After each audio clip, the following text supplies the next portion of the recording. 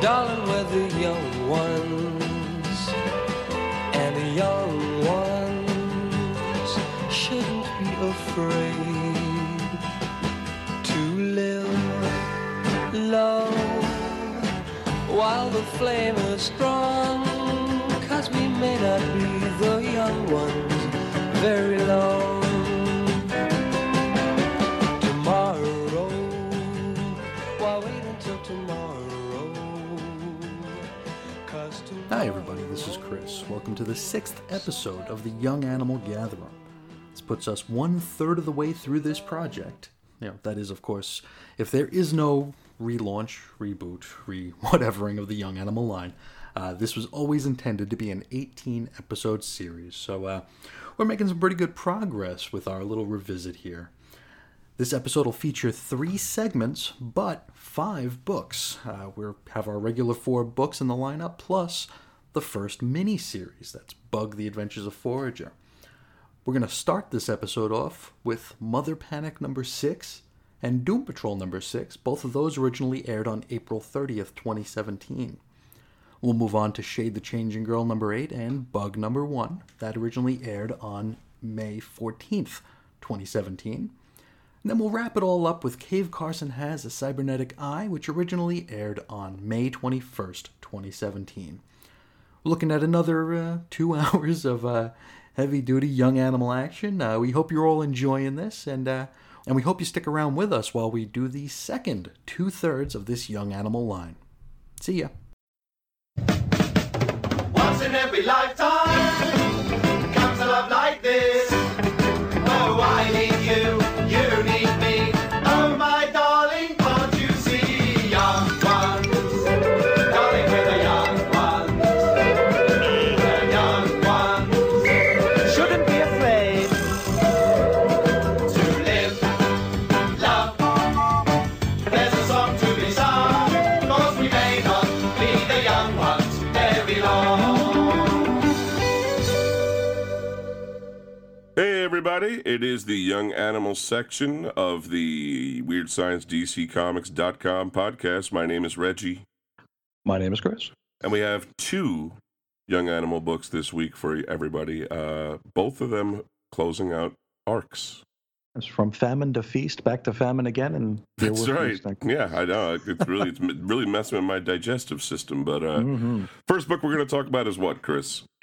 Mother Panic number 6. This is Broken Things Part 3, written by Jody Houser with art by Sean Crystal. We are ending the second arc here, and we left off with our friend Pretty and Violet not really getting along. Pretty was being a bit more proactive and violent in his redemption or his retribution against Gather House, where Violet was not willing to put a bullet in a boy's head.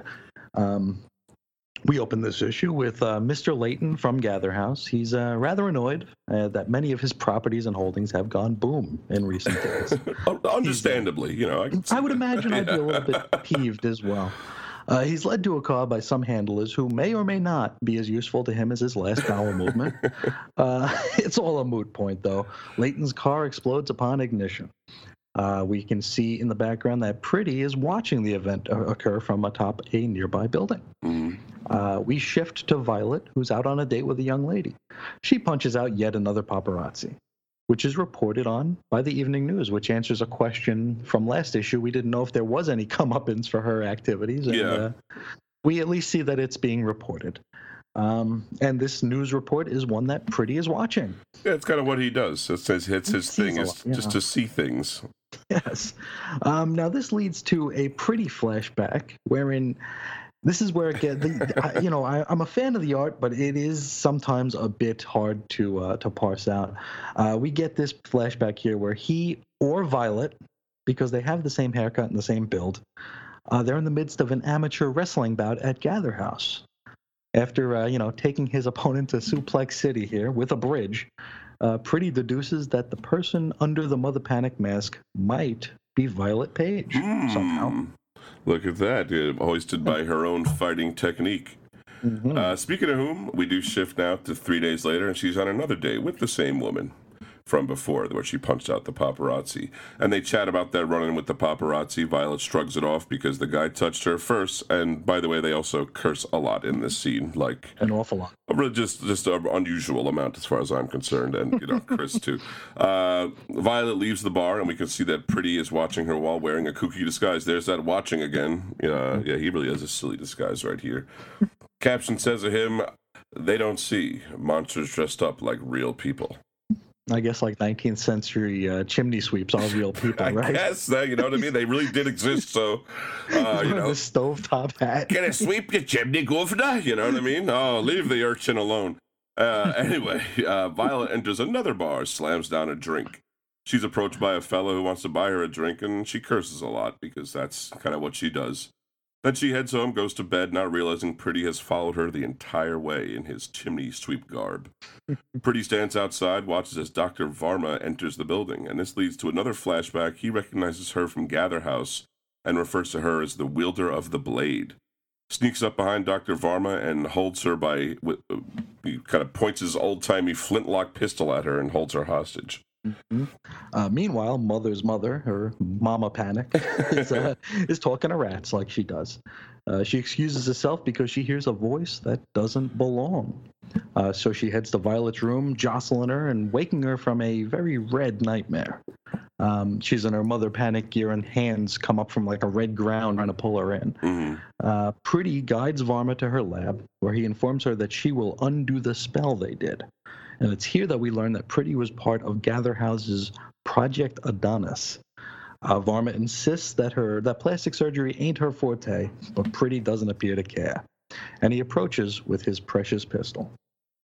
It's a ridiculous pistol, too. It's like, come It on. is. It's like a blunderbuss or something. He's got to like stick like a Q-tip in it to pack everything. I don't understand. But anyway, before he can even finish making that threat, he's hit in the face with what looks like a construction worker's lunch pail.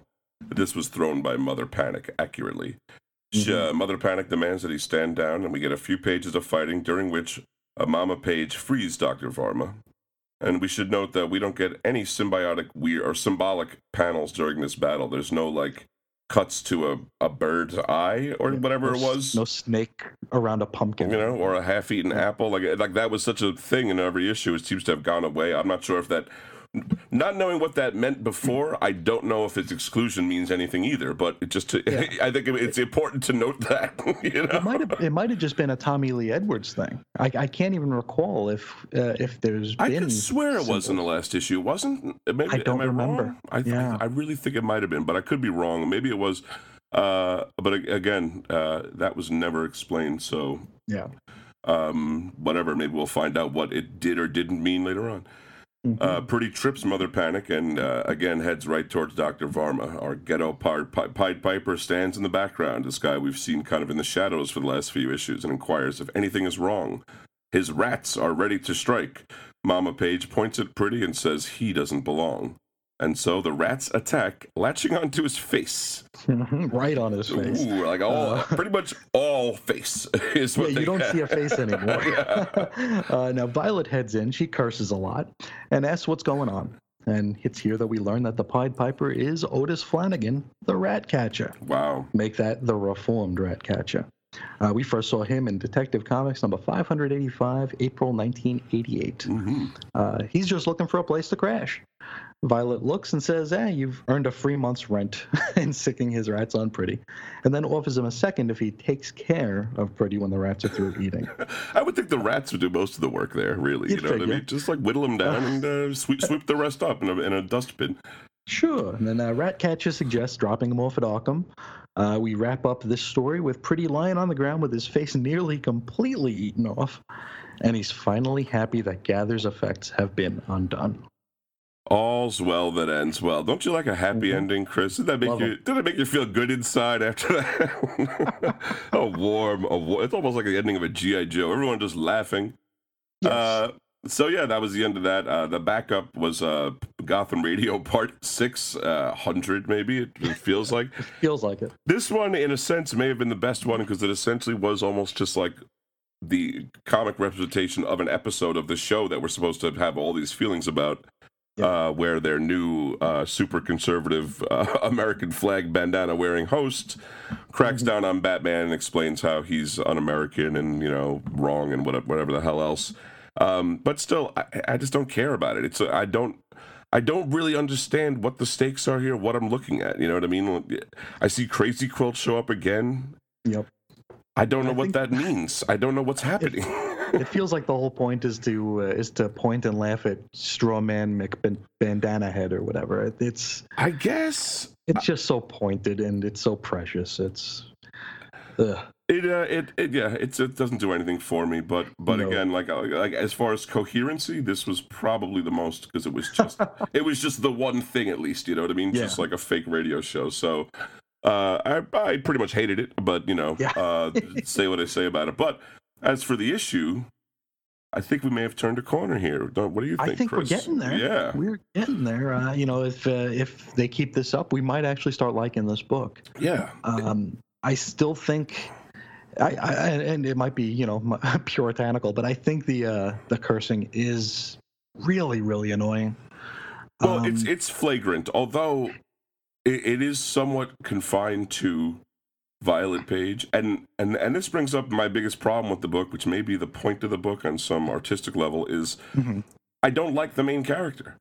No, she's still very unlikable. I think she's a jerk. I don't really want her to succeed, or do I feel really sympathetic towards her? We learned more about her and why and her motivations, but that still hasn't helped me to be like, oh well, okay. No, I really don't think she should be doing what she's doing, nor do I think she should be famous for whatever she's famous for, which is nothing.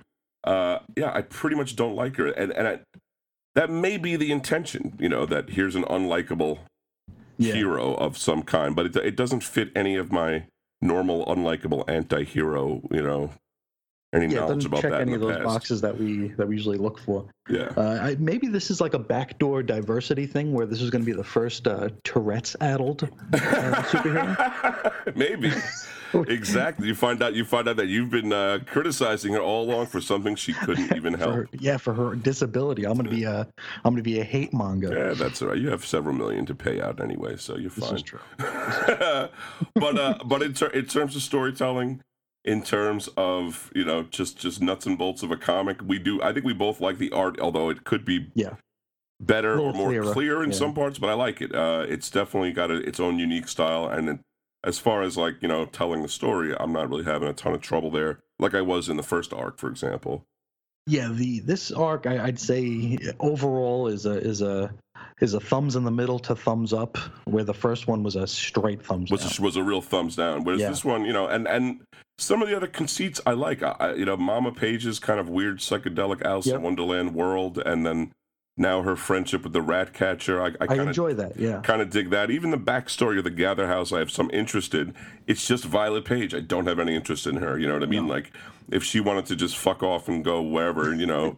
That'd be just fine. We could just have the continued adventures of crazy Mama Page. Have Batwoman move in, and she can take over. That would work. That would be cool. You know, just slip Batwoman in where Violet Page was, because she almost is like a cursy Batwoman in a lot of ways. You know, it's like a Batwoman you don't like at all. Yes. But what'd you give this one on the site? This is the highest scoring Mother Panic that I've done yet. It's a 7.5 out of 10. I didn't want to crack it up to 8 because there is still a lot of room to improve. Just you know, like we've been saying here, the character is not likable, and it's not a character that we love to hate. It's a character that we just would you know, screw off and go away for a while. But I would say a strong 7.5 for me. Yeah, I'm right in the same place. To me, 7.5 is your medium. It's a C. It's a C. Here's a book that has succeeded and is not worth your derision. It's not exactly a run to the store, but I would say, you know, if you've listened to what we've been saying, if you know if you don't mind reading a lot of curse words, you know, the setting, the kind of like mood of the comic book is cool. It might be worth giving it a look-see. But I wouldn't, I wouldn't spend my last $4 on it. I'll put it that way. No. So, we'll see what happens. You know, as we go forward, this could turn around and become something that we really, you know, it's always a dawn of a new day whenever a new issue comes out, as far as I'm concerned. So Certainly. I definitely didn't think we'd be at these scores, No. 4 or 5 issues ago. I was like, oh man. Every time this book came up, I was like, oh, Chris is going to be so mad. and you're still kind of mad, but I think you become less am, mad yeah. over time. Yeah, that throbbing in the back of my tooth is a little bit softer now. Anyway, but the other one finishes an arc, and this one's a little more monumental because we kind of waited a long time for this one, is Doom Patrol number 6, written by Gerard Way, art by Nick Darrington, Tom Fowler, and Tamra Bonvillain. Wow, is it January already? Oh, yeah, sure. Boom, we went right back in time. Yeah, exactly. This was supposed to be done a couple of months ago, but here we are. Now, we pick right up from where we left off. Casey's just kind of standing regarding the smoking ash pile that was her parents. She's saying, Mom, Dad, they're in the... Well, we'll find out where they are. They're in what I thought was the parking garage of the hospital, but I turned out to be incorrect. There's a gross overflow of Danny flesh coming out of the past ambulance, and it's kind of getting dangerous, and this snaps Casey out of her reverie, and it's time for everyone to cram into the present ambulance, Danny the ambulance, and get the heck out of there. It's time to escape. So Casey brings suits up and gets Danny ready to take off. She opens some kind of a tank, maybe a nitro boost. I'm not sure. I don't think it turns out to be too important. Maybe that's Laughing gas. Possibly, yeah, but that would actually make a lot more sense. Danny's voice is coming across kind of fuzzy. There's not really a direct explanation for that, although he did catch one hell of a beatdown from the Spectra, a few issues ago, so I wouldn't be surprised if his radio got a little touched up or whatever. They charted course for Earth and escape just as the coursing Danny flesh almost touches them, which is definitely something that could have been very gross. Danny the ambulance busts out of the side of the Spectra spaceship, which I didn't know. I thought they were in this parking garage the whole time, but they've been in outer space while they deal with this Spectra harvesting Danny's flesh kind of thing. Yeah. So now it's a spaceship, sure. Sure, why not? And we've got Danny making like a Pop-Tart-bodied cat flying through space with a rainbow trailing behind him. And then we get fake Casey. She shows up in the fake Danny the ambulance, and they try to run real Danny off the road? Sort of. It's a fierce death spiral towards Earth. While fake and real Casey's race through the stratosphere, they take significant damage. The Spectra's ship blows up because, we were done with them anyway. Yeah, goodbye. Now, fake Casey's fake Danny the ambulance burns up in the atmosphere, while real Danny the ambulance fares quite a bit better. They still do crash in New Mexico, but everyone's fine. Don't worry, even despite the fact that Casey's outside of the ambulance when she wakes up. She's up. clearly been thrown from the vehicle, fine. but she's still cool. Perfectly fine. Everything's great. So they've landed right outside of Janestown, Church of the Multiform. Cliff busts the gate open, they all walk in, and inside it's Crazy Jane, who's hovering in the lotus position before 63 adherents to her cult. This is the closest to Kay Chalice, Crazy Jane I'm looking at, with the rosy cheeks and everything, from Grant Morrison and Richard Case's run on the title. She first appears in Doom Patrol Volume 2, number 19, February 1989. Now, Jane talks about the Gene Bomb, which is from 1987's Invasion event. This gave Jane the power to manifest her variety of powers, which are attached to the many people populating her multiple personality disorder. Did they ever deal with this specifically, that it was from the Gene Bomb? Well, that entire run of Doom Patrol came out of the Invasion event, so I don't know if it was ever said explicitly. I guess it was just implied. I've never made that total connection that's where she got her powers, but yeah, because Cliff meets her at the hospital because he sees her painting in the rain. Yeah. But I don't know if they say that she had just arrived or if she'd been there for a while. I mean, I think she must have had MPD. That's what it was already. But then suddenly, it manifested into power. I thought it was interesting. I guess it's a connection I never made. Maybe I never noticed or whatever. I think when I first read Doom Patrol, I hadn't read Invasion, so I didn't have that context. Maybe I saw Gene Bomb and just ignored it. But anyway, so I thought that was a little something. Yeah. Now that same Gene Bomb is going to allow Jane to absorb her 63-member flock, which is for some reason preferable and recommended. I don't know why. That's something they want, but that's fine. Sure. The Doom Patrol storm into the place, which really annoys Jane, and Cliff figures out that she's leading a cult. This is a funny scene. He's like, wait a minute, is this a cult? Are you leading a cult, Jane? And like in front of everybody. Jane forms an Akira bubble around herself and says she is the multi-mother, the all Jane. And Jane is really ticked off while Cliff just seems confused by what's going on. Larry touches them both in their foreheads and zaps them into Crazy Jane's crazy brain, which we know is the Underground, which is a subway network that symbolizes Jane's compartmentalized personalities. Yes, we got like Cliff waking up down there, and he looks on the map, which he did in the Morrison run too, but now it looks a little bit different. It does. A lot of Dr. H stations. A lot of DRHs in there. Now a subway car zips past, and Jane is on it. When the doors open, she says, "Get on!" Pulls him in, and then it speeds away. We go back to the real world, to Janestown, and a hubbub's a-bubbling. The cultists are none too happy that their deal leader has been zapped by Larry, though he cannot cut the connection, because if he does, they both may wind up brain dead. Isn't that always the way? You die in your dream, you die in real life, you cut the brain connection, you go brain dead. It's always big risks. I had this dream I was eating a giant marshmallow, and then I woke up and my pillow Your pillow was gone. Oh. I know. So the Doom Patrol must fend off these 63 tracksuit-wearing weirdos while Cliff and Jane hash it out. And among these weirdos is Sam's estranged wife, Valerie. This was interesting. I think we actually saw a hint of this in the last issue, that she was there. Maybe didn't pick up on it because these issues have been so far apart that we sort of forget the details. But I can't help but feel like there was supposed to be more here. Yeah, I think they were supposed to build to this more, because we did see her in she was in the epilogue last issue. Okay. But I don't think maybe they said Valerie. And we saw Sam with his son. And they were talking about how mom had left. You know what I mean? Yeah. But they just didn't say anything. So yeah, there was supposed to be more of a build up to this, I think, that we did not get. And this will read better in trade. For sure. Valerie explains that they embrace the coming gene bomb. And Sam's like, "Gene bomb?" He radios Ricardo and Flex Mentalo as they would head up to stop that bomb. Back in the Underground, Jane tells Cliff that her mind has been usurped by a crazy personality known as Dr. Harrison, who is a doctor who thinks she's a doctor. Now, she emerged after seeing a god die and being exposed to his blood. We don't know who this might mean, if this is something that's going to be filled in, or if this could mean one of the first villains that she ran into, a guy by the name of Red Jack. I think that was Doom Patrol Volume 2, number 20, May of 89. That's the one he was a fellow who was powered by pain, so he kept butterflies pinned to walls so he can feed off their pain.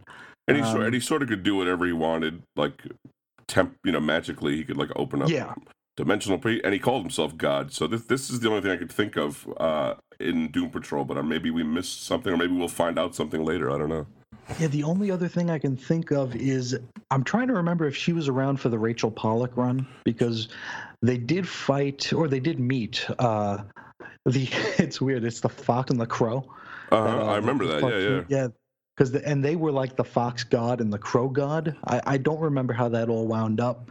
But I think if Jane was a part of that run, that would have been the last we'd have seen her until, the halfway point of the Giffen run. So yeah, she was in that run, but not for the whole one. So because they brought Coagula in, and I think they kind of phased Jane out. Yeah. But anyway, this Dr. Harrison brought with her powers of mind control. So this is how she's able to get into the heads of these crazy cultists. Her plan is to cure Jane by diffusing her different personalities into the unwitting cult members. And they think everyone will assimilate, but it will be the reverse. Jane's many personalities lied to Dr. Harrison and said the gene bomb would do the trick. But the gene bomb is also a psychic weapon that will destroy the most dominant personality in Jane's melon. That's convenient. That's nice. Yes. So it won't do that other thing that they said.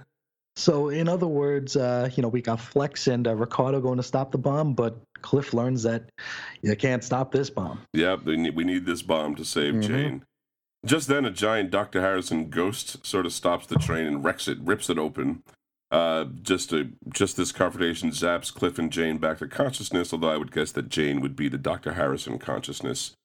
Cliff tells Larry to send Keeg, the negative entity, to stop Ricardo and Flex from stopping that bomb that will stop Dr. Harrison. So a lot of stopping.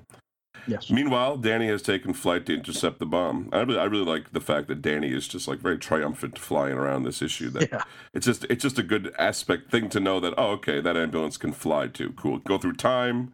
It could go through space. It can fly. We're good. Now Flex leaps from Danny to the descending gene bomb, prepared to punch it. I'm not sure what he wants. I think He's he like was going to punch it. he's riding it, like a cowboy. I don't know what he wanted to do, but apparently he's gonna punch it open.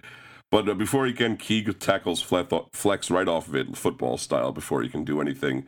It does. The bomb does detonate above Janestown. Dr. Harrison is ripped from Jane's body and kind of floats away, goes away, dissipates. Cultists all snap out of it, including Sam's wife, Valerie, and that looks like that might be a happy ending. We don't know, but now the Doom Patrol is all together, which is a big crew of people, and Yes. ready for future adventures, and that is the end. But we do have an epilogue. Terry Nunn, who we haven't seen much of this No. this arc here, she visits some executives to pitch a food additive, which she claims has 0 cholesterol, no trans fat, gluten-free, hypoallergenic, vegan, all-natural, and instantly makes any food healthier. And it ends with her saying, "Wait until you hear what it's called." What do you think it is? Salt? I mean, except for the making food healthier, they're pretty much salt is. No, I'm sure it does. I'm sure salt makes everything healthier. I would think it does, in moderation, Chris. Yeah, I don't know. I don't know if that's even what that's about. That's obviously going to go into the next or the future story. Don't even know if it. I can't remember what. It's been so long since we saw her. I can't remember what she did last. That's I can't either. That is the flat out truth. Maybe Maybe there's. it's kitty litter. It could Because we be. did have a cat lotion, right? That's right. Who got turned into a cat A humanoid. Anthropomorphic, yeah. There's a lot of threads still frayed out and hanging out of this one, so there's more stories to be told. I hope we get them in a timely manner. As we know, the next one is in July, written and actually I know it's like drawn and colored by The All Reds. Mike and Laura. I think Lee is writing it too. I'm not positive. I thought it was Gerard Way still, but I'm not sure. I almost wouldn't believe that he would give it up, but I whatever it is though, we know Mike and Laura are doing the artwork, so that's to me It'll look pretty. definitely a must buy whenever they do it. I always will check it out. As for the backup, almost not worth talking about. It's the regular stuff. It's the who's who on Forager the Bug, Black splash page. We've seen those in issues for the last few weeks, I think, and so. Gerard Way's letter that we've also seen advertising for the Bug comic. So I would rather see that though than the shit we get in Mother Panic. Dead ass. I mean, really. I mean, give me a who's who every week. I'll be clapping my hands with glee, as opposed to something that kind of leaves a bad taste in my mouth. You know what I mean? Like Exactly. you can't be mad at these other pages because they just are what they are. I know who's gimmick, even though it's definitely running thin. It's cool. You know what I mean? It's Sure. You see this type of page with this diffused Ben-Day dots. Yeah. You really feel like you're coming right out of the 80s. So We're getting diminishing returns on it, but We at are, this point. But it is still definitely preferable to the other garbage, and it's still neat. and hell, we actually learned stuff about Mother Panic through it. Remember, we were like, oh, We great! did. We actually helped us to know some of the characters. That's Dr. Vaughn. Okay. So yeah, there are pluses to it. But anyway, we shouldn't even be talking about it this long because it's only 3 freaking pages. That we've already read. As for this book though, I like this issue a lot. I have liked this series a lot. One thing that we don't talk about enough that it has to be highlighted is I think the art is phenomenal for this, especially for the tone of the book. It's something very pulpy about it, but also very, it has a very physical quality, but it is cartoonish. You know what I mean? It's not realistic art. I wouldn't call it. He does a great job, and I'm sure it takes a lot of time, whatever. But this arc was really hurt by the delays. And Chris and I both think something happened that they had to rush the story here. Very rushed, yeah. Very rushed. I mean, this whole thing with Jane, when we look at the way the rest of the book has gone, they leave you on a cliffhanger, and then they kind of like wrap up that cliffhanger in the next issue. Like Cliff and Larry go to the negative worlds. They wrap that up the beginning of the next issue, more or less. You know what I mean? Whatever. The Spectra have the conversation about needing meat, and then they're already taking it. it seems to have gone in 2-issue kind of, I don't know, movements within the arc, if you want to call it, sort of like mini stories within the arc. And this Jane thing just came down like a ton of bricks. Last issue, the whole thing with Torminox came down like a ton of bricks. You know what I mean? Something happened in the last 2 issues of these titles to jam a lot of story into a little bit of space. And the book pacing is weird. It suffered for it. Yeah, it really threw the pacing off. Both of us think, and I can tell you for sure, it will read better in the trade. And if you've been holding on and waiting, I almost envy you, because I think you're going to have a better reading experience. I really, but we can't go home again, as they know. But again, a high quality book, and I did like all the things that happened. It's funny because I'm always the one crying about these decompressed stories. You know what I mean? And here's a case where I'm like, they could have given us a little little too compressed, but. Overall, though, I can't pretend I haven't enjoyed it, and I haven't enjoyed this series so far. And so I gave it a score. I usually hate giving scores like this. I always hit the 5s, or try to, but I vacillated back and forth. I gave it a 7.8. You could call it a strong 7.5, a weak 8, whatever you want to do. You know what I mean? If that works better for you. But it really felt to me like it fell in between that area, you know what I mean? A good book, and if I read the whole run, I'd probably give the whole run a higher score. I won't. Certainly. I won't take a stab at it now because I couldn't guess. We can't even remember details from 4 issues ago, because that was like November. You know what I mean? Like that was so long ago now. I don't remember what the hell happened. But it's overall, still a real good book. But I can't help but not say that I wasn't disappointed by the delays and then the pacing of the last 2 issues. Now, this issue, we were starting with the wrap up of the Torminox stuff, and the entirety of the Jane story started, middled, and ended in 2/3 of an issue. It just seemed so. I'm basically repeating what you just said. It's this was so hyper compressed that we didn't have any time to reflect. We didn't really have any time to absorb. It was just like, Jane's here, save Jane, we're done. Yeah. I would have liked to know more about like Dr. Harrison and her effect, and because we're sure that there is more to it. Yeah, they just didn't. This thing with Valerie and Sam. I mean, this whole Sam character obviously is supposed to be more prominent, I think. Yeah, and we haven't gotten a ton out of him. So I think we were supposed to see more with Terry Nunn at one time that we haven't seen. So and no Chief this issue. Yeah, I think they couldn't even spare the page of Chief doing something weird because they had to jam all of Jane's story in there. So totally. There's as Chris and I talked about today. I said there's a story behind the scenes here. It might not be a very interesting story. Probably. It might be just as boring as so and so had a schedule conflict and we have to wrap this up. But there's something. This was meant to be longer somehow or paced differently. I think you mentioned earlier that this should have been the second arc. Possibly. The Jane rescue, maybe. Possibly, or they get part of an arc, or whatever it is. What are you thinking score wise? Do you have anything on the melon? 7.5. Yeah. Yeah. All right. I mean, that's not a bad score. That to me, that still speaks. This is a good comic book, but it does feel kind of a letdown to have come down so far from this, from where I gave issue 3 a 10 out of 10. Yeah. Now I'm here at the end, and I'm like, it ended kind of a little bit disappointingly. But hey, we're comic book fans. We're used to disappointment, right? Right, Chris? It's not a big deal. we're not used to anything but usually. Pretty much, yeah. We're pretty much steeled for disappointment. That's why when a book makes a little nudge to get better, like Mother Panic, we're like, don't know what to do with ourselves. Suddenly Mother Panic becomes the most celebrated book because it turned around from a nightmare to something decent. It wasn't garbage. Yeah. Oh, what a crappy life. Anyway, so next week we have no Young Animal books, Chris. Can you believe it? I can. It's actually quite believable, but we're going to come up with something else for that week, even though, some people had problems, but I don't care. We love to do our thing, so we'll do our thing. I'll tell you about it later, Chris. Don't worry about it. Okay. But the following week, very exciting, we have a book we're really looking forward to, Bug, The Adventures of Forager #1 that we were just talking about, and Shade the Changing Girl #8. How about that? 2 books I'm really looking forward to reading. Shade is going to be, a continuation from when she bugged out and ran away from her friends at school, or I think at the prom, right? Wasn't that where it was? Yeah. And Bug, we don't know what to think, so could be anything. I'm going to be reviewing Bug on the site. Chris will do his usual thing with Shade, and we will talk about them here on the segment, as we always do. But I think that's all we got for him this week, Chris. You got anything else for him? No, I think that'll do it. Well, until next week, folks, keep it young and animalistic.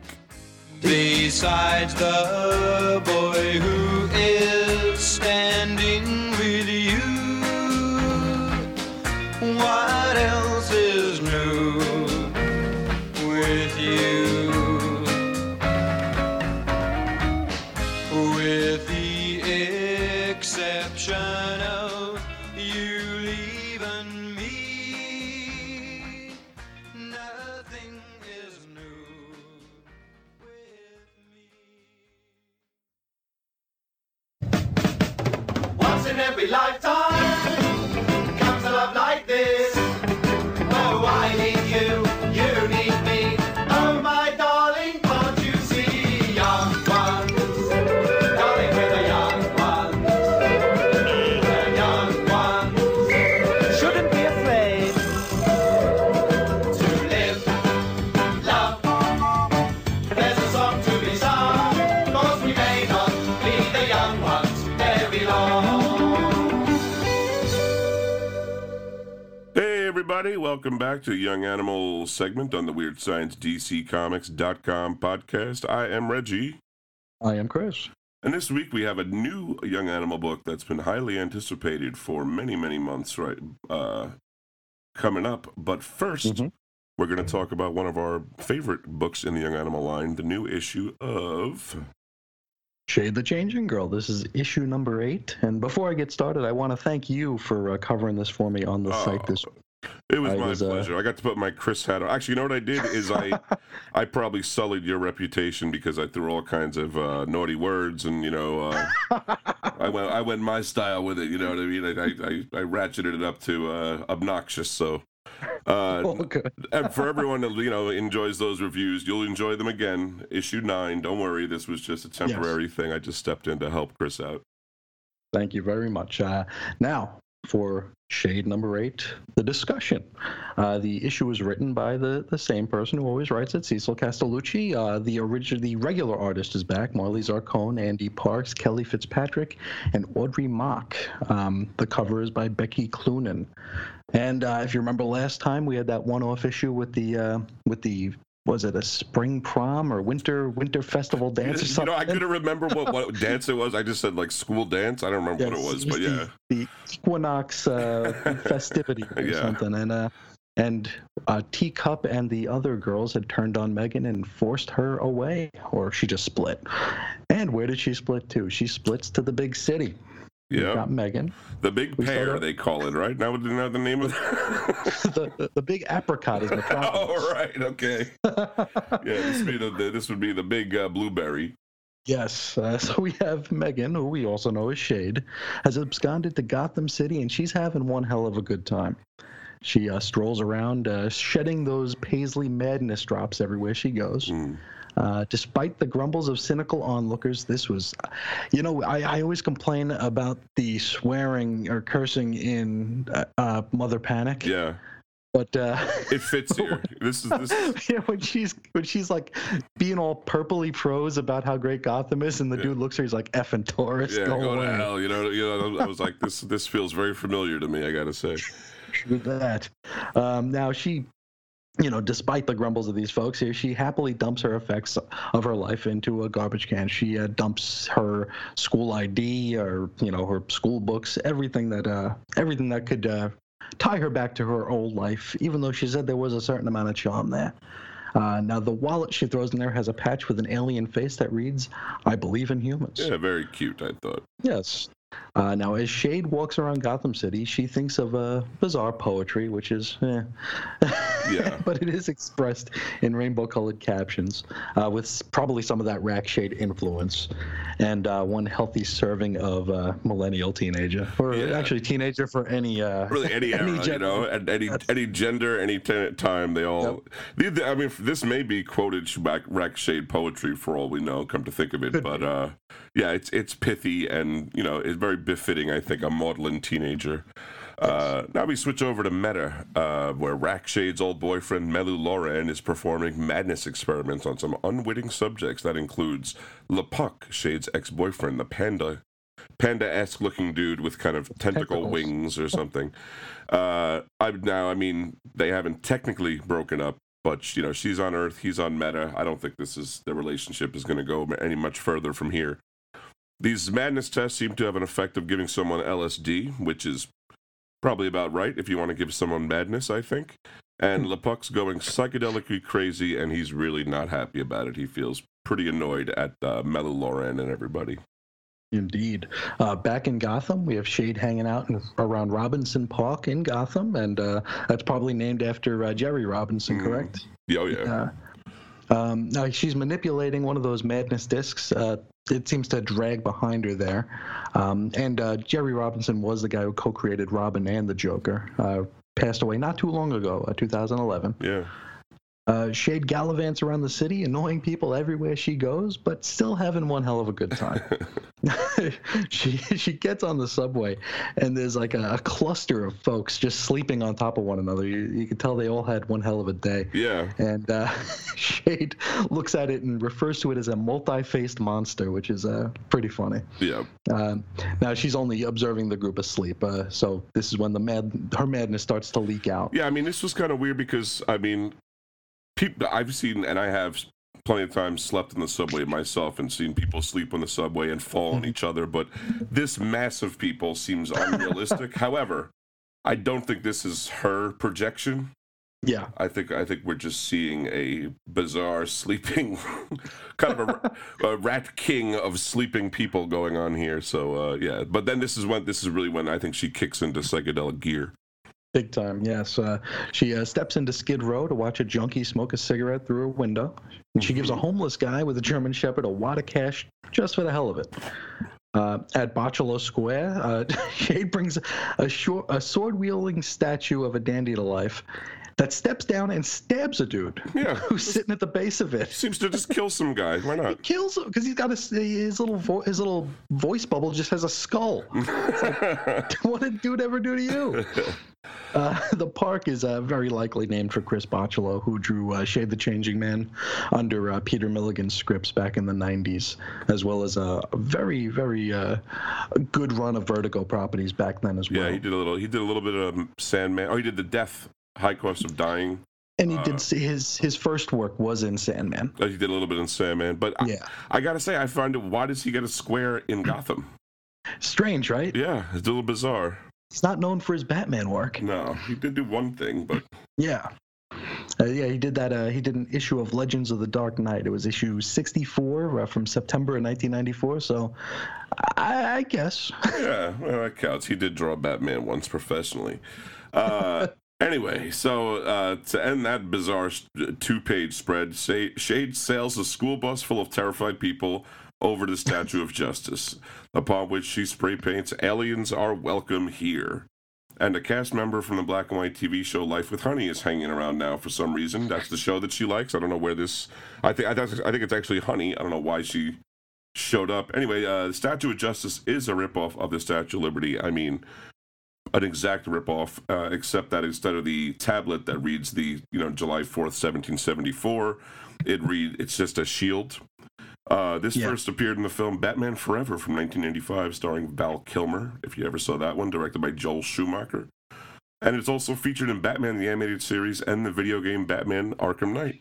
So this has a little bit of Gotham history, but frankly, this is like the most Gotham thing and Robinson Park that you see in this whole book. And it was, we'll talk about it a little more later, but that was one thing I found a little bit strange and disappointing. Now she's getting really excited, though. She starts really wigging things out around her to the point that there's a caricaturist, someone drawing her picture, and That guy. it's kind of a 3D rendering of her head as Loma is coming out of the page. So and the person can see it too. The person's commenting on it, so we know things are getting real wacky wherever she is hanging out. Absolutely. Back on Meta here, we have LePuck is still being experimented on, producing Madness Goop for Mello Loran, and Hellboy's sister, his assistant. He's very, very, very unhappy with Mello. Big time. Mello says, "Yeah, that's cool. That only makes you more useful," which is, probably the thing that villains usually say before they get beaten. Yeah, like the last thing they say, like it's all going to plan, and they get punched in the Nothing face. could go wrong now. Back on Earth, Shade heads to Midtown Gotham, buys a hot dog, and heads up to a skyscraper that has an observation deck. But I want to make it clear, this is not the Empire State Building. No, that's in New York. We're Exactly. in Gotham. This is Gotham. This is some, but they don't name this. I mean, we'll talk about it at the end. I have comments on this. Absolutely. Now, up on this non-Empire State Building, she stands right on the ledge and makes the city all psychedelic for everyone to see. Also makes people think she's about to commit suicide. Yeah. Which you can't blame them, quite frankly. Right? Also, the observation deck, this is really an untended, I mean, it's just like a waist-high fence. It's just a railing. Yeah. It should have a sign that says "Try to step over me." Mm-hmm. Now, over in the theater district, we can see that lights are glowing and screens are glowing, and we have advertisements for Shade's Day Out. Yeah, she's controlled everything, but this is not Times Square. This is the theater district of New York. Gotham. That's right. Now, the marquees have images of Shade and Honey from Life with Honey, and an ad for a musical titled Bats. That doesn't happen at the Winter Garden Theater. This is definitely not Cats. No. And Shade walks along, happily licking at a giant swirl lollipop, and takes in some Shakespeare. And this is actually when we know that it can't be Times Square, because you're about as likely to see Shakespeare there as a certified Rolex watch. It's just not going to happen. Only movie adaptations and Disney theater performances, please. Thank you. Now, during a sad moment, the people around her turn into blobs of watery tears. During a funny part, everyone laughs raucously. During a misogynistic scene, Shade gets angry, and she loves all of it. Outside, she picks up a magazine that has Honey on the cover, and then Honey leads her away. Yeah, this whole appearance of Honey, but I think this is just more evidence that she's really affecting the physical world around her. Yeah. Now back over in Valleyville, where she escaped from, Megan's parents are yelling at the cops for not finding their daughter. River's yelling at Teacup for selling out Shade to those mean girls, and those mean girls are defending themselves to Megan's ex-boyfriend, Wes. He says she was a changed person. They say she was a bitch. But hey, they're both right. In this case, she was a bitch. Then she got Loma's soul, and she changed. So there you go. Everyone can settle down. Absolutely. Now, back in Gotham, Shade heads into a museum on Museum Row. It only bears a passing similarity, but is not the Museum of the Natural History in New York. No, of course not. Now, at the dinosaur exhibit, she goes inside. It's similar, but not the same to an exhibit, the exhibit in said museum. Yeah. Shade feels an affinity for the dinosaurs in the dinosaur fossils exhibit, since she was a bird being named Loma in her past, probably. She refers to them as like feathered friends or something. Mm-hmm. And laments the fact that she wasn't there when they were. Shade hops into the exhibit and brings a fossilized prehistoric bird back to life. Then she pukes up some madness, like literally vomits it. It's like, it's so weird. Like, where did that come from? But all right. It's just a stream of it coming out of her mouth, and the exhibit falls apart. And then while the guard is actually looking for her, he's like, "Where'd the girl in the coat go?" He's right behind her. I don't know why She walks right past him. Yeah, but she just skedaddles off to the planetarium, which, by the way, looks nothing like Rose Planetarium at the Museum of Natural History in New York City, where she becomes one with the cosmos as Loma. She kind of like spills out of herself, her human body, and she's Loma in space. I think this is sort of a dream thing happening. While floating around, she sees Lepuck sitting in a box. He's in like a room, but one of the walls is removed so she can, interact with him. Lepuck is surprised, and he's really mad to see her. She reaches out and says he should come with her. He says, I don't think he can, even if he wanted to. It just seems they're not really connecting. This is happening on some subconscious plane, I think, yeah. Lepuck says, it's not a game. I'm not a game. Then he says, they're coming. And actually, when I first read it, I thought that was a warning to her, but looking at the way he's looking off panel, I think he's just talking about Melu Loran and Hellboy's sister. Probably. But it's not totally clear. He might be warning Loma of a something. And then Loma has more of a trip out where she envisions Lepuck as one of her fertilized Easter eggs. Like, what? It's so weird. I don't really understand, but it's really bizarre. But then one of the museum guards wakes her up and, rouses her and says, you can't sleep here, kid. So she goes outside, yeah, and she sees posters for a band called the Sonic Booms, who actually are playing that very night at 8 p.m. in the Embassy Theater, which is apparently right across the street. So she runs inside happily, the front door having turned into a gaping mouth. And that's where we leave her. And that's where it is, folks, for Shade, the Changing Girl. There was the backup that Chris hates, but it's there. Yeah, Life with Honey. Gender roles were a thing. Go figure. Yep. That's about it. They do a little joke. Well, no, there's also a profile of Doom Patrol colorist Tamara Bonvillain and a detail. Oh, well, yes, there was that, of course. I mean, for that story. Yeah, that's pretty much it. They played a little joke with the gender roles in the 50s, and they reversed them, and it's Life with Honey, folks. But I actually liked that little coloring thing in the back.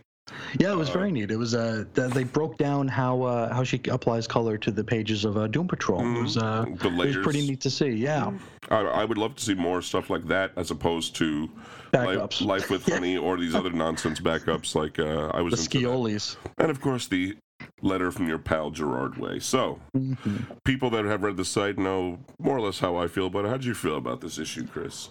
I thought it was really dense but really good. Yeah. I don't know why. We talked a little bit off the air how like some of the issues of this have felt a bit lighter.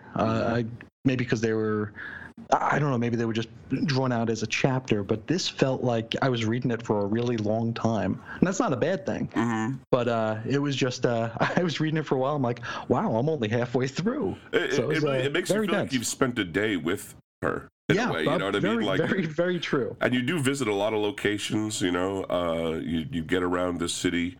Gotham, right? Yeah, it's right. That was one of my weird problems with it. And we also talked about this, but one thing I hate to see is people go to Gotham City so that they can, catch a glimpse of Batman's cape, or they see the bat signal or something, some token thing to let you know that Batman is still part of this universe.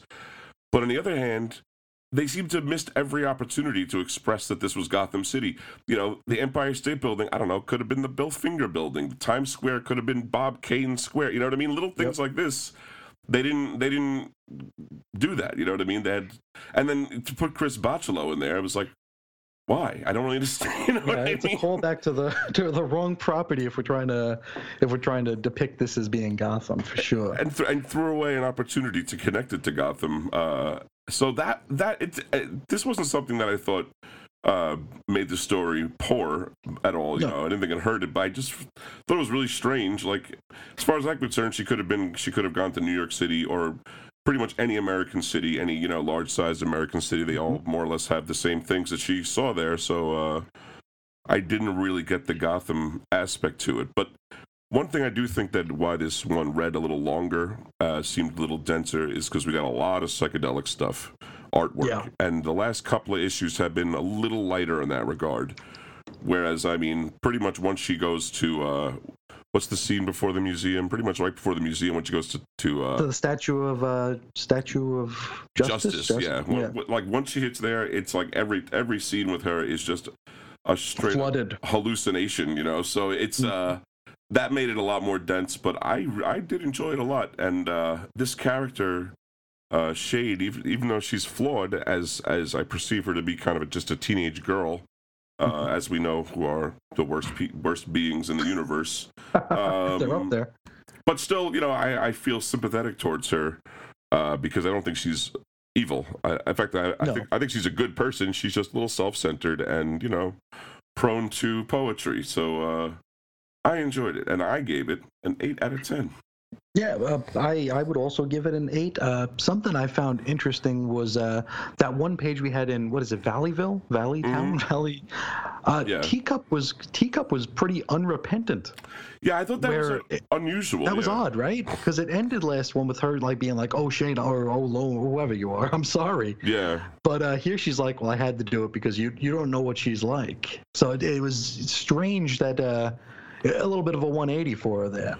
To be that way to River, you know what I mean? I could see her maybe have been the way to Wes or another person, been more defensive about it, but she and River had this strong relationship with Shade. Yeah, so that was strange. Maybe we'll find out why that happened later on. I think that the resentment against Megan is very real, and she seems to have been a real bad person. So maybe there was just she had to get her revenge while she saw an opening. But anyway, we dug it, and I know I see people out there, they're really digging it. It seems like more and more people are jumping on this series, so I'm glad to see that.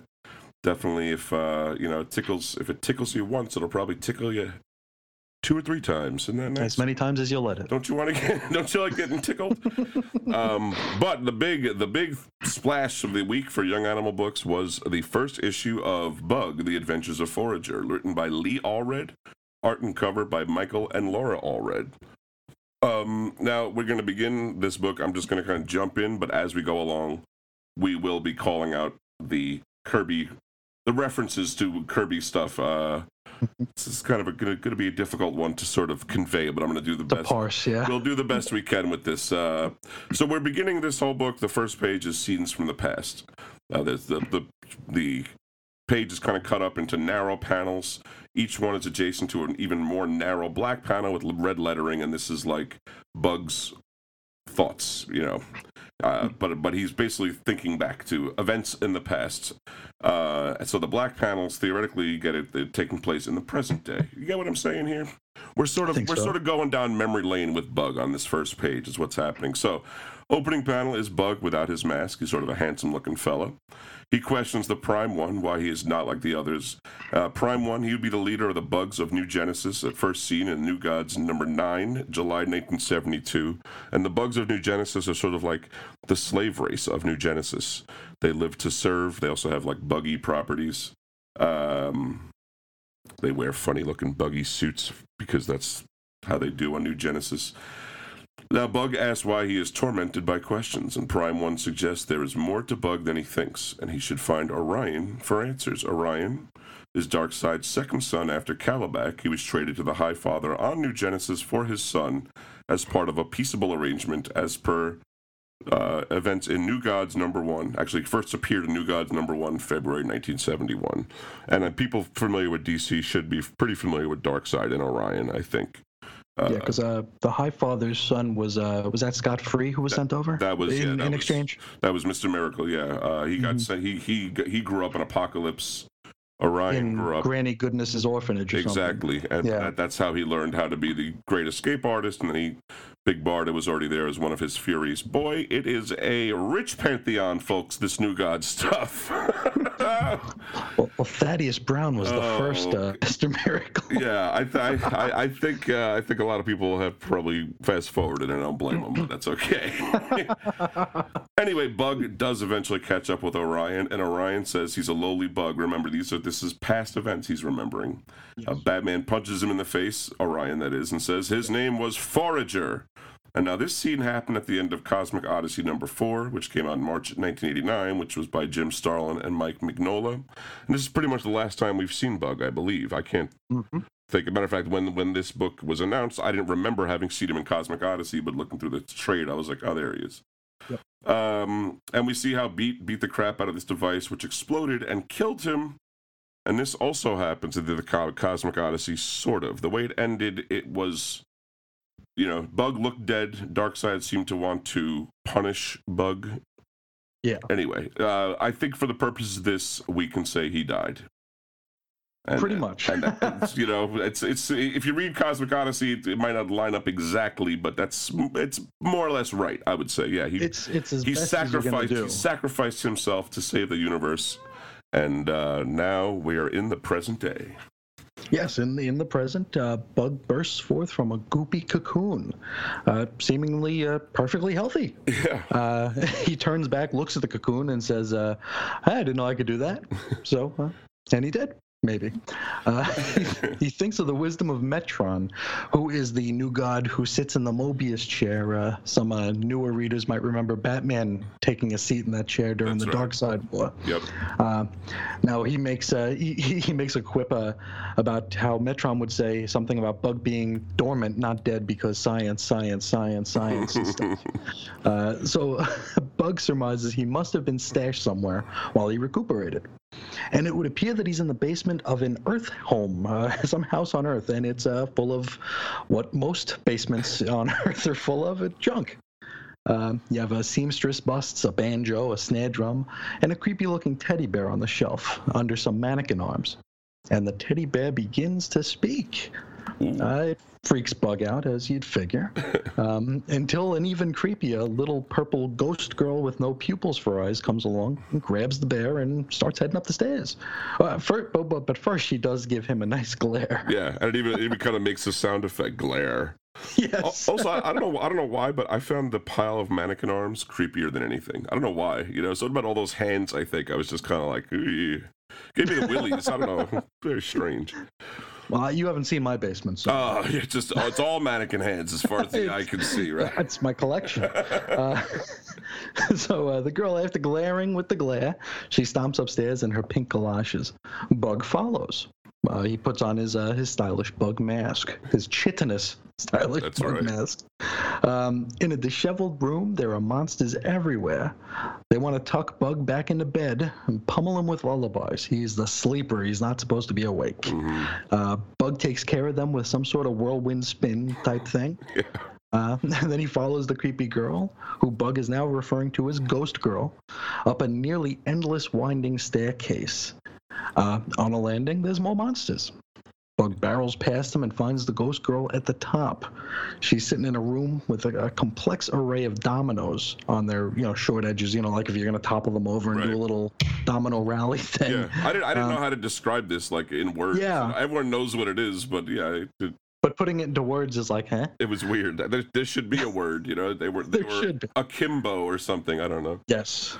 They were dominimbo. Now, Bug is talking with the teddy bear, through whom the Ghost Girl may be speaking. We don't know if she's a ghost ventriloquist. But the teddy bear does refer to her as she and not I. Yeah, so the teddy bear might be sentient. We don't know. It's Charlie McCarthy, the teddy That's bear. right. It might not be relevant to as we'll find out going forward. But anyway, we'll see. Bug notices something's off with the dominoes and he fixes it and says, "Now it looks just like the Mother Box circuit program." The Mother Box is a computer used by the new gods on both New Genesis and Apocalypse. It's sort of like a catch-all. Everything. It opens spatial wormholes from place to place known as boom tubes. It's also like an important narrative device sometimes. When the reader gets lost in the Mother Box, they'll chime in and explain what's going on a little bit. At least that's the way it was in the Fourth World. Nowadays, the Mother Box, they utilize it. Lex Luthor's got one embedded in his super suit. So In his armor, yeah. They got him all over the place, but they used to be a little more rare. Bug is surprised that Ghost Girl knows about Mother Boxes, and Teddy doesn't have time for any of this nonsense. He tells Bug that the names are dangerous in this place and names have power. So Bug tells them to just call him Bug instead of Forager, and that's a big thing because Forager is a designation in his hive or whatever, and Bug is more of a personal name, apparently.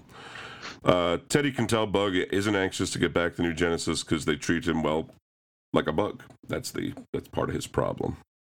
We getting the idea yet? Yeah, you getting his problem here? He's doesn't like being treated like a bug. So Teddy asks Bug if he's interested in saving the universe, and he says, "I'm not doing that shit again. I just got out of there. I'm not doing that." Teddy points out that by simply rebelling against Highfather, he's just as much in his control as if he did Highfather's bidding, which is like truly a conversation you have freshman year in college when you first, first drink beer for the first time. Teddy explains that a real rebel does what he wants, and that sometimes conforming is more rebellious than protest. Teddy begins quoting Camus, that is Albert Camus, a 20th century French philosopher that subscribed to absurdism. And absurdism refers to the human tendency to find meaning in life and the routine failure to do so. The fun irony of life's futility is absurdism. Indeed. Now, while Teddy blathers on quoting Camus, that's what I always called him. It's Camus or Camus? It's Camus, yeah. Oh, because they even pronounce it here.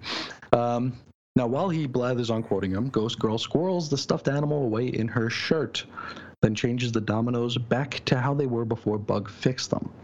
Bug rushes over to stop her, and then a jolt of electricity leaps from one of the standing dominoes to his finger. This leads to Bug having a crazy sort of vision, and the dominoes, they have suddenly have DC comic characters on them, and they spin around his head, which are surrounded by lightning bolts and that thing we all love called Kirby Crackle. Yeah. That's like the only way you can describe it, because I'm trying to parse out what the bits of it are, and it's like, yeah, it's just crackle dots, it's like energy. Make crackle. Yeah. He invented it, and there it is. Yep. And now the characters on the dominoes include Garrett Sanford Sandman, and we'll be seeing him again real soon. Wesley Dodds, who is the Simon and Kirby era Sandman in the purple and yellow costume. Yeah, not the gas mask. That's how most people know him. He had another costume. Yeah. The Black Racer, who is the skiing new god. He's neutral. He's a neutral character whose appearance signals death. I wonder if you ever met the Silver Surfer. I don't know. The surfer skiing. That's definitely a race that should happen. Yes. The Paul Kirk Manhunter. It might be the Mark Shaw Manhunter. It's an early Manhunter. It is, yeah. Metron, the fellow with the chair. We have Atlas, who is a Kirby character who showed up in first issue special #1. I don't know, and we did see him again during the new Krypton arc of Superman that what's his face? James Robinson wrote, because James Robinson. Okay. Yeah, James Robinson might like first issue special as much as I do. he mined a lot of those characters. Wow. And we also have OMAC talking about Brother Eye, and this is not the new 52 OMAC monstery guy. No. This is the original. It's the 70s. With the old school mohawk. Actually, I don't know why I didn't mention him on this list, but Deadman is there. Deadman is also there. Yes, he is. There's no direct or any relation to Jack Kirby with Deadman that I know of, but. No, because that's Drake, right? That's Drake created him, and really, you really would associate him with Neil Adams as far as artwork. Design. Yeah. I don't think he was the first one to draw him, but Neil Adams really, that was his defined it. But whatever, we'll find out, I guess, down the line if that has anything to do with anything. Because he is the odd man out here, because he's got really no Kirby tie to him. For sure. Now, Bug snaps out of the vision here, and he bumps into the domino array. The domino array, not array of dominoes. He's afraid that he just ticked off the Ghost Girl, but the dominoes somehow disappear, and now the Ghost Girl has also disappeared. Then Bronze Age Sandman, Brute, and Glob show up. These are 3 characters. Yeah, I know.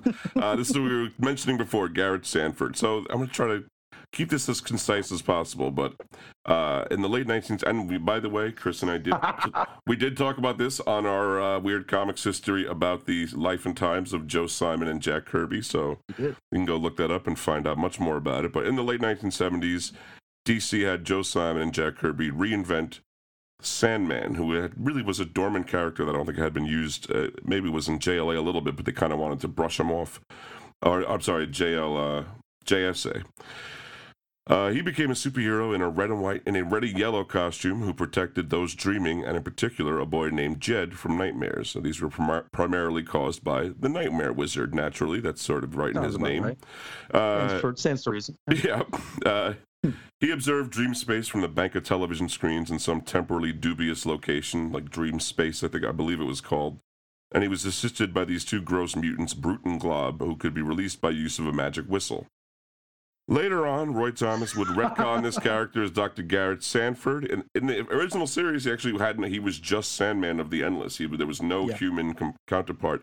And there were even more developments and retcons over the years, but we're going to leave it there for now because, boy, it gets wacky, and I don't know if it's real deep, yeah. I don't think that's going to apply, This really feels like very Kirby steeped, but we'll find out.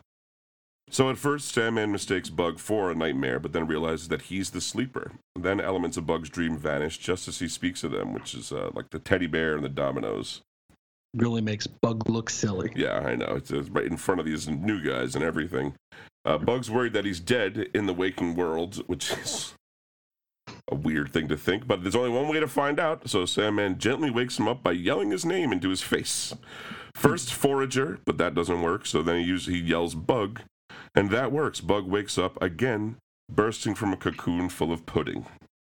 Or phlegm or something. Yeah, it's pretty gloopy, yes. But this time he wakes up, Brute, Glob, and the Sandman are with him.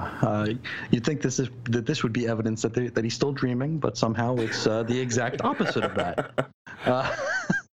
They suddenly find themselves under attack by Werblinks. Okay, so in the first issue of the rebooted Sandman, which was March 1974, the villain was GE, General Electric. Oh, I knew they were bad guys. They're awful. Dirty. They're the worst. I think I have one of their refrigerators. General Electric is a World War II Axis power scientist who escaped to create scaly lizard doll robots called Werblinks.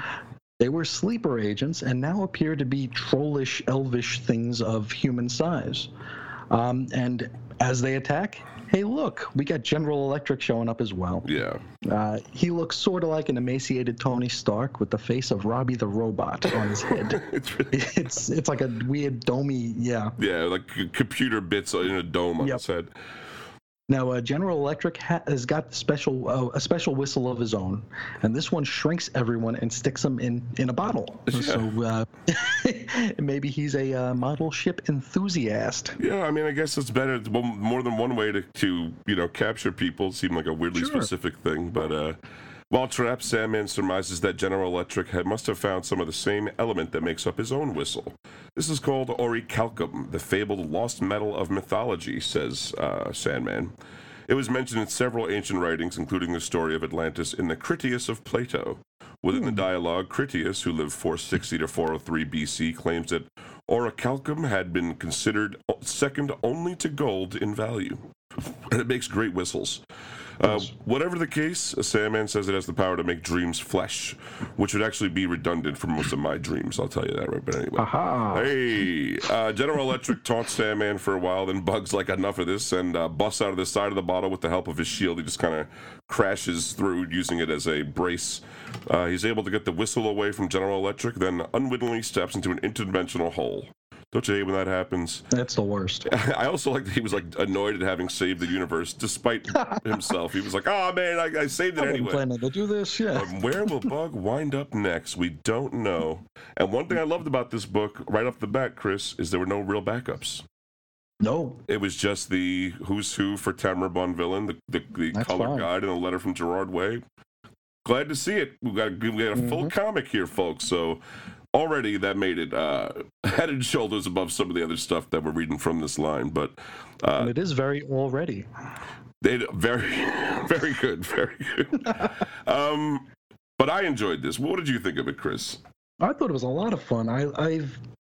I've been revisiting a lot of these Bronze Age comics lately, and it's just really cool seeing. When I first read that story of Atlas, I wasn't expecting to see him in a contemporary comic. Well, it's just so cool to see how they're actually mining their own deep and rich continuity to tell new stories. Yeah, and I was afraid that. Now we know Cosmic Odyssey happened. So, that adds a level of depth to Jon Stewart's character because he failed to save a planet.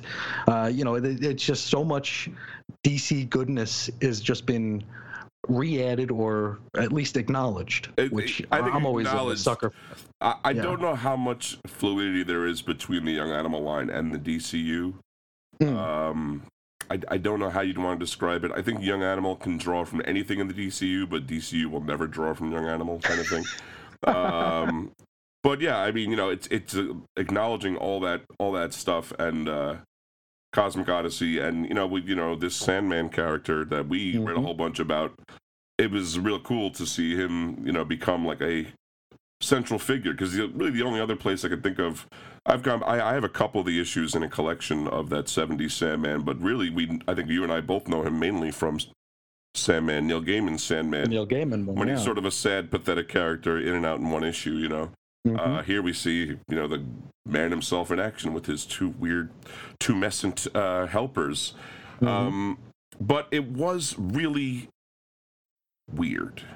It was. And a lot of it I felt was, the second time through, like that whole domino scene just turned me off at first. I was like, I just didn't know what the point of it was, and it just seemed to be a poor allegory for whatever they were trying to get across. But on second read, I was like, well, this really is like something you would see in Dream. Sure. It really started to feel much more dreamlike, and understanding it in the context that, I mean, for all we know, the whole issue could be a dream, quite frankly, but at least we know that. Yeah, we're not sure. I mean, he comes back in, and like even the whole idea that he breaks out of this miniature bottle, but then he's the full size again. It's bizarre, this book, but the all red art. I mean, it's oh yeah, trite to say, because it's exactly what we expected, and it's great. You know what I mean? This is what you want to see. He's right in his wheelhouse. He's a great, like, styled after Kirby kind of guy with his own sort of more fluid feel. He's not as Kirby had definitely a blockiness to his work. I think that was just how his style, whereas All Red is much more round. Yeah, round and poppy. Fair to say. Oh, definitely much more poppy. I mean, we can't. Got to give a lot of the credit to his wife Laura. Just like the colors in this are just like leaping out when they need to. It's absolutely. It looks so good. Super sharp. Yeah. So just on the looks alone, I really had to give this a high grade. Even if the comic itself had been terrible garbage, I would have had to say this is just it's worth $4 to look at as far as I'm concerned. But I did like the story, especially after another read, and definitely am interested to see where he goes next. I have a feeling this is going to be a sustained Kirby love letter. I'm pretty sure, yeah. And there are worse things in the world that it could be.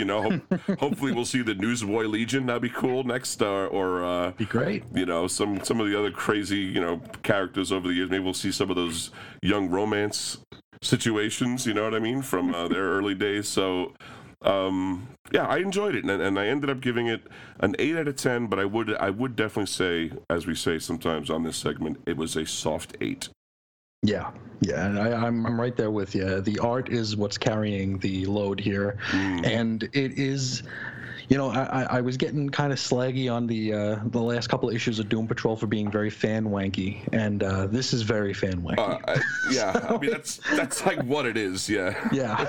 This is a total Kirby fan wank experience here, and I loved it for that. But I can see how perhaps newer readers may not get what we got out of it. We spoke a little bit off the air about how so much of this was we compartmentalize these Kirby characters, even if they aren't a part of the same storylines.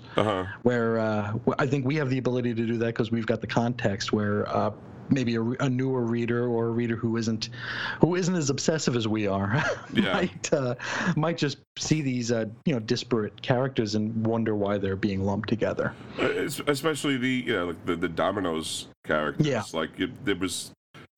I didn't even know one of them was Atlas. You knew because you wrote that, but I mean, I kind of know those characters, but I wouldn't call put them in the same group normally, except to Anyway, it was. I would love to know what other people thought of it, especially people. I know there are tons of people I talk to all the time that they don't give a hang for Kirby, folks. I'm telling you, I think the older generation needs to wise up to the fact that Kirby has not captured the minds of. The latest generations of comics readers, I don't think. Nope. But, what are you going to do? That's life goes on. And we're going to go on. Next week, we're going to read Cave Carson Has a Cybernetic Eye, number 8. And the week after that is Mother Panic, number 7, beginning a new arc. So we'll see. You know, we've been creeping up with our enjoyment of that particular book. Yep, it's But, ticking in the right direction. So we'll see. Maybe this is, you know, the dawn of a new day, dawn of a new arc. Maybe this will be the one that reels us in for good. But I think we have gone on quite a while here, Chris, and I think that's all we got from you. Got anything else for him this week? Nope, that'll do it. Until next time, folks, I want you to keep it young and animalistic. See ya.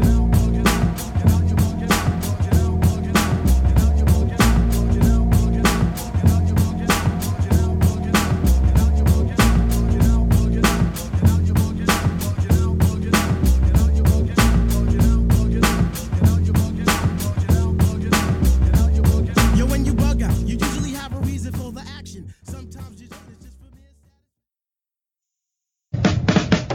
Once in every lifetime comes a love like this. Oh, I need you, you need me.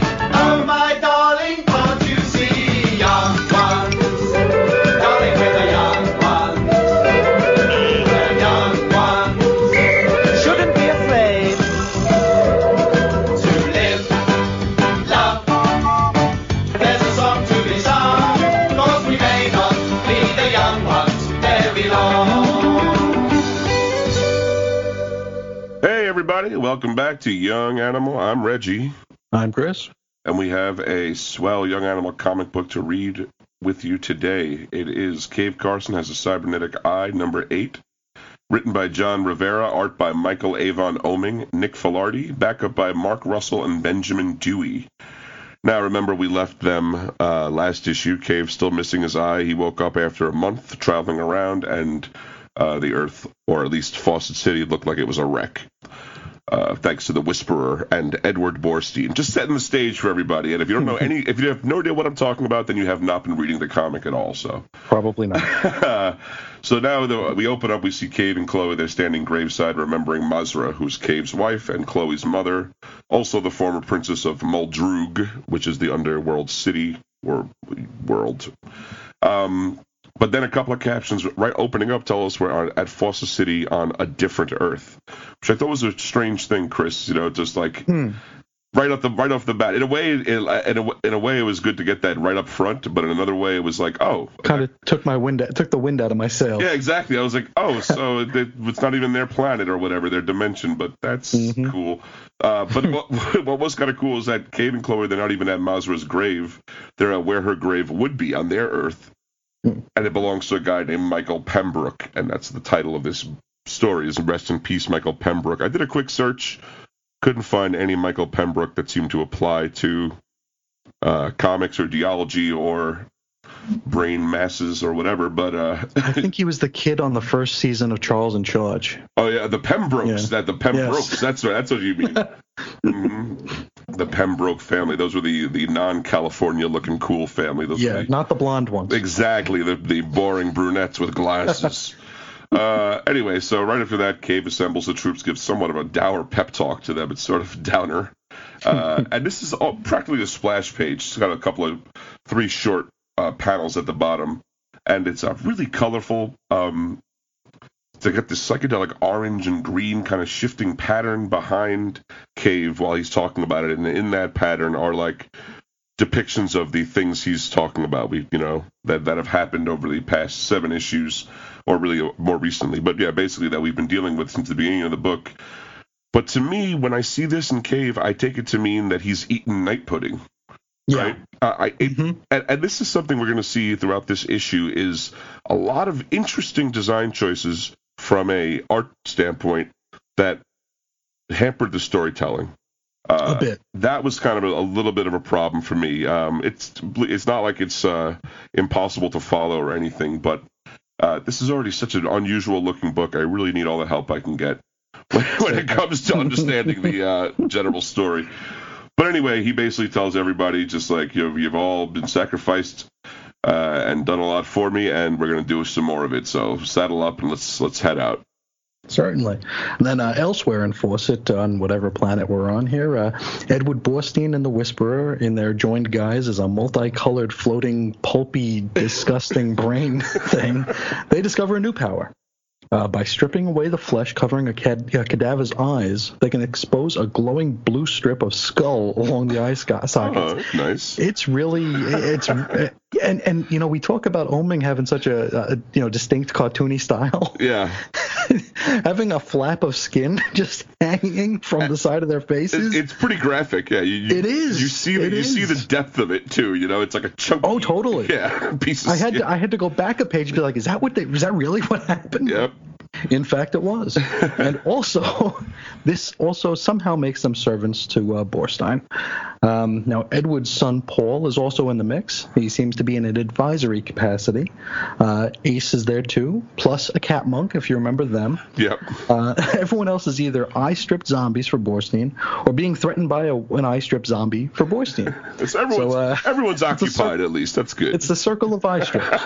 Now, using a gross tentacle with a pink flower on the end to speak directly into Paul's ear, Edward informs him that he's found the exit to the dimension and they will be moving on. However, they will not go on until without saying goodbye to Cave. We won't leave without saying goodbye. You know, obviously very nefarious plan. Certainly. Anyway, speaking of Caves, cruising through the zombie-controlled streets in their stolen Mighty Mole, and actually there's 2 stolen Mighty Moles, but we only see we see them both. The other one's kind of covered in fungi or something. Schmutz, yeah. Yeah. So they're cruising through the streets, and the zombies are firing laser rifles at them somehow. I don't know where they got all those, but while he's in the car, Cave gets a wicked headache because the cybernetic eye is sending some kind of transmission to him. The cybernetic eye is still mixed up. He jumped out of Cave's face 2 issues ago and ran up to Edward Borstein monster. So they're in cahoots or doing something over there together. So Cave sees this as being a warning and says, "You've got to get out of here." The Mighty Mole hangs a hard right, smashing right into a university, and inside that university of Fawcett City is Professor Mark Barstow giving a lecture to a room full of dead students. Lecture seems to be about astronomy and geology somehow, which kind of ties in to the backup a little bit. On the front of his podium is a poster that reads, "Science is not a conspiracy." And Professor Barstow was Cave's geological mentor, producer, and psychedelic guru. On Cave's Earth, he killed himself. And Cave tells Barstow about how his cybernetic eye jumped out of his face and scampered into the Whisperer 2 issues back. Certainly. And from here we get 2-page splash of exposition trying to explain what has happened in the last couple of issues. Now this is about when we learn that Cave and his posse haven't just been traveling around the country for a month while Cave was, in and out of consciousness, I guess, recuperating. They've, in fact, been traveling throughout the multiverse. They're trying to hunt down Edward, clearly. And this is the first place he stopped for a while. Cave suggests Edward might be looking for people, and Edward is growing larger by the hour here. He just keeps plumping up. Barstow says he's probably feeding off of human misery, which he would find here in no short supply. A destroyed world. Go figure. Barstow forgets, however, that what has transpired to make everything so miserable. Chloe suggests to Cave that if Barstow is alive here, then perhaps, maybe Mom's alive too. Which Cave shoots down immediately. He's like, "We're not looking for ghosts. Stop it." Yeah. It probably just can't take another disappointment. Barstow also knows Johnny Blake, who was one of his students, we think. Yeah. Now, Chloe and one of you remember those Muldrugan Batman fans with the belly shirts? They have a nice little conversation here. Yeah, there's obviously something budding right there, but Sure. it's only a couple of short panels. I'm sure it'll come into play. It's funny, in so many of these comics, I mean, how long we've been dealing with the multiverse in comics now, 5 decades? At least. And there's still always people that are like, oh, maybe on this planet, the person, my best friend is my best friend here too. And it's like, that's never the case. Okay, Never. Ever. It's always that person is evil or that person is a robot or whatever. Yeah, he's your goldfish. Exactly. You know what I mean? Like, people, figure out the multiverse, please. It's not that complex. So then Cave gets another wicked migraine, another transmission from the cybernetic eye, and immediately he tells everyone to run, but Edward Borstein smashes a gross, pulpy tentacle into the room and is upon them. It sends everyone flying. Doc Fihal, who is the guy who Cave woke up to, who was sneaking a cigarette in the last issue, he's done. He's cut in half. He's splattered, yeah. That's about it. Wild Dog is bleeding out.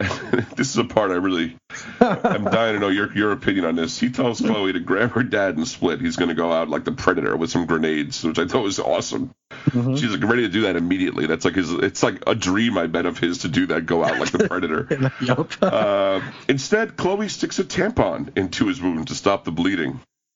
Is that... Did they do that in the Scouts, Chris? Is that... You know, I could have sworn I've actually seen that in a war movie. I'll be honest, I bet it's not that, depending on the wound, it's not that crazy, but it just really came out of nowhere. It's gross. It shouldn't be gross because it's a clean piece. It was just strange. I guess with the idea being Chloe, showing like, oh, she could take care of herself. She's not a shrinking violet, but it was like, it just seemed like, boing, oh, okay, we're sticking tampons in Wild Dog now. All right, that's what we're doing. That's cool, but whatever. That's what happens. That's some field triage for a Wild Dog. While that goes on, Cave is just going full bore against Edward with this weird laser musket. I'm not sure where this thing came from. I don't know. Did he have this before? Who knows? He has so many gadgets. It could have been anything. And then just then, Edward releases that blue-socketed eye horde against them. It seems like hundreds of people pour into the room, and Cave tells everyone to hop in the Mighty Mole, but just then, Edward blasts one of the vehicles to bits and sends the other one careening off, damages it badly. Mm-hmm.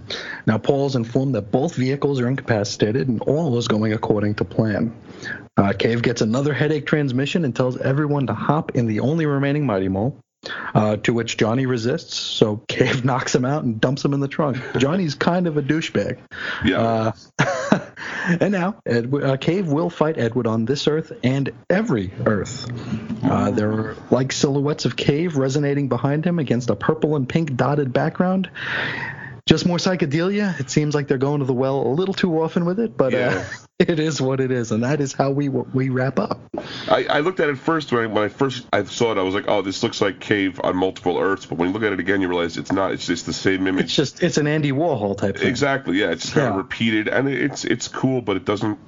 It's not helping me understand the story anymore. There, Mr. Oeming. I'm sorry. I wish I could do that, but. Anyway, it was cool. I enjoyed it overall. The backup this time does have some kind of tenuous connection to the story, because all the backups are like for the time being are going to be The Wonderful World of Rocks with Professor Mark Bartow, who is the fellow that we met at Fawcett University. These are done, by the way, by Mark Russell and Benjamin Dewey, though. I don't want to... I didn't want to look up Mark Barstow and on the internet. And he didn't really write it. They love it. They love his work. So it starts with something about an edible rock, about the roast crevette, a kind of compressed salt rock. It was pretty interesting, actually, like on the front page. Just like a little factoid about it, and that is a real rock and a real fact about French miners being trapped and surviving eating it. And then there's a story about how Mark Barstow, as a young man, began his life working for SETI, the extraterrestrial contact guys, you know what I'm talking about? South America, but was lured over to geology, finding it more expansive and more, wonderful, and how astronomy and geology is sort of the superior to astronomy, which is sort of what he was lecturing on.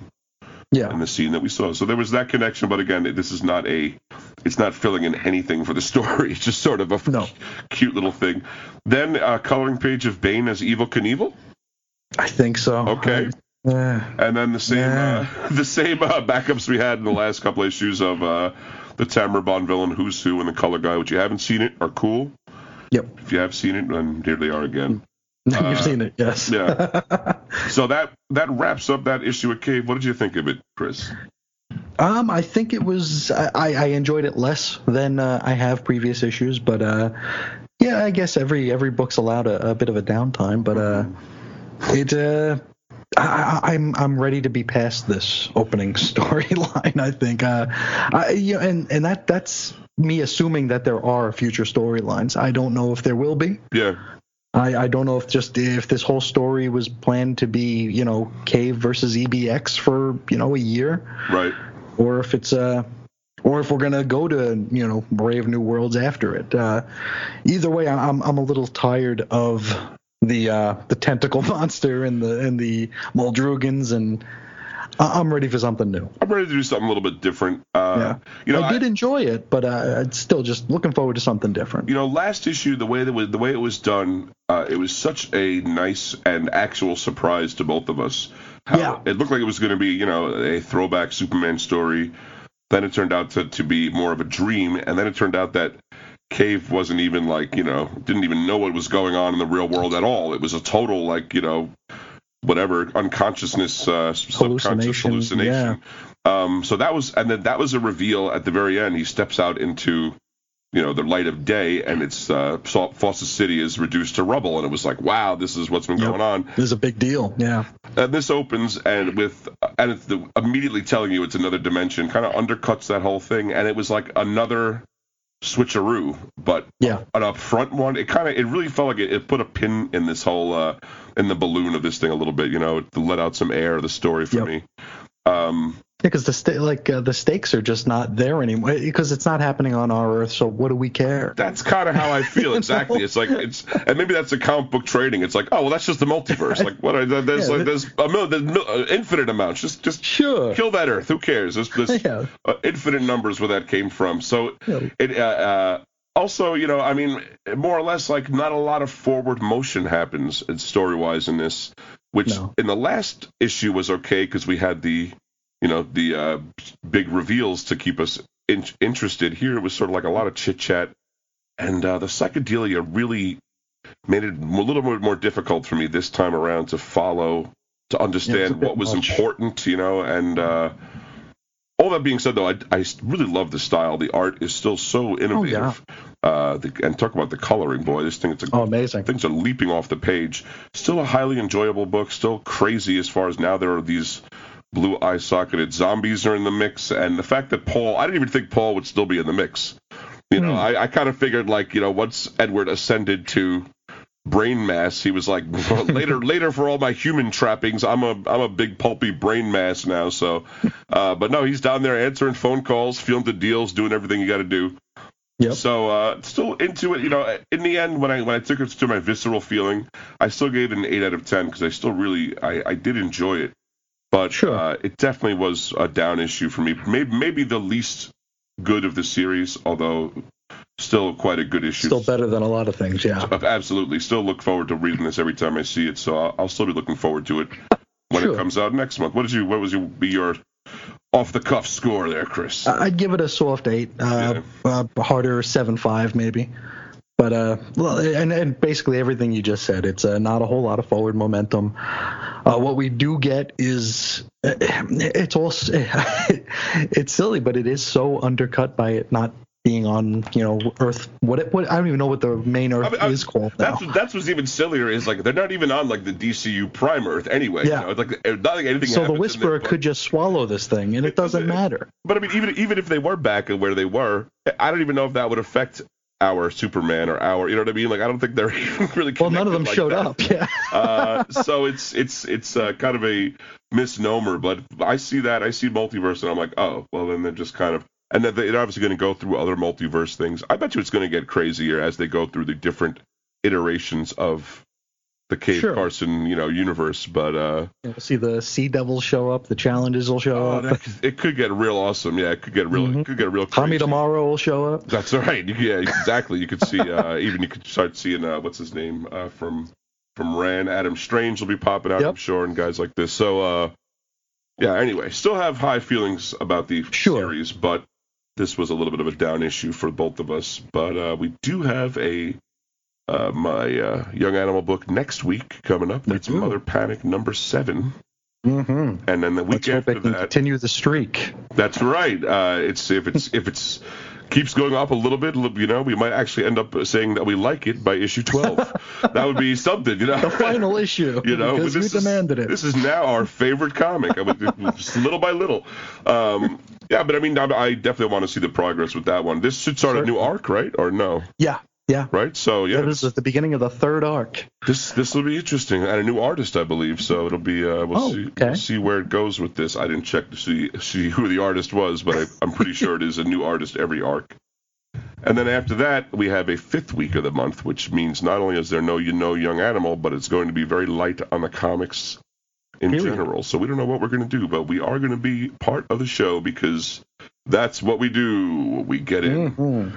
But I think that's all we got from. I do want to tell everyone, I don't know if it comes, I don't want to blow up Chris's spot too much, but Chris is now a grad, right? Yes. A college grad. That happened last week, and I congratulate him. I know all the fans out there, all the people listening to congratulate him, and if you want to congratulate him directly and you know how to get at him, you can do so. If you don't know how to get at him, then you probably don't need to congratulate him directly, so just Probably not. congratulate him in your heart, and it will. Yes. We will feel I can the feel love. Yes, exactly.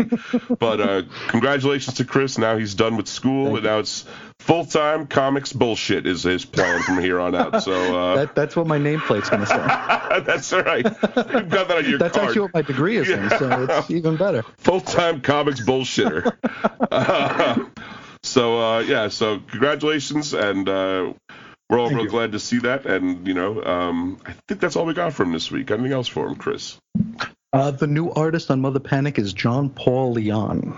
Oh. Or John Paul Leon. Do you know? Do you Or Jean Paul Leon. I'm getting you don't have a lot of a portfolio from him to reference. I do not. The art I'm looking at is very, very nice, though. Okay. Yeah. We like the last art a lot. Yeah, that Sean Crystal, he did good work. Yeah. And I warmed up to the first. I mean, as much as this has been our least favorite book, it's not like a criminally horrible book. Like not anymore. It's gotten better over time. Listen, I read Hellblazer for the site. Okay. If I can read Hellblazer, I would take a million issues of Mother Panic over one issue of the Hellblazer. What a piece of absolute junk that book is. So a little, you got to just take it like it comes, put it in context sometimes, and that's how it is. So, but we will be there for that. And until then, I want everyone to keep it young and animalistic.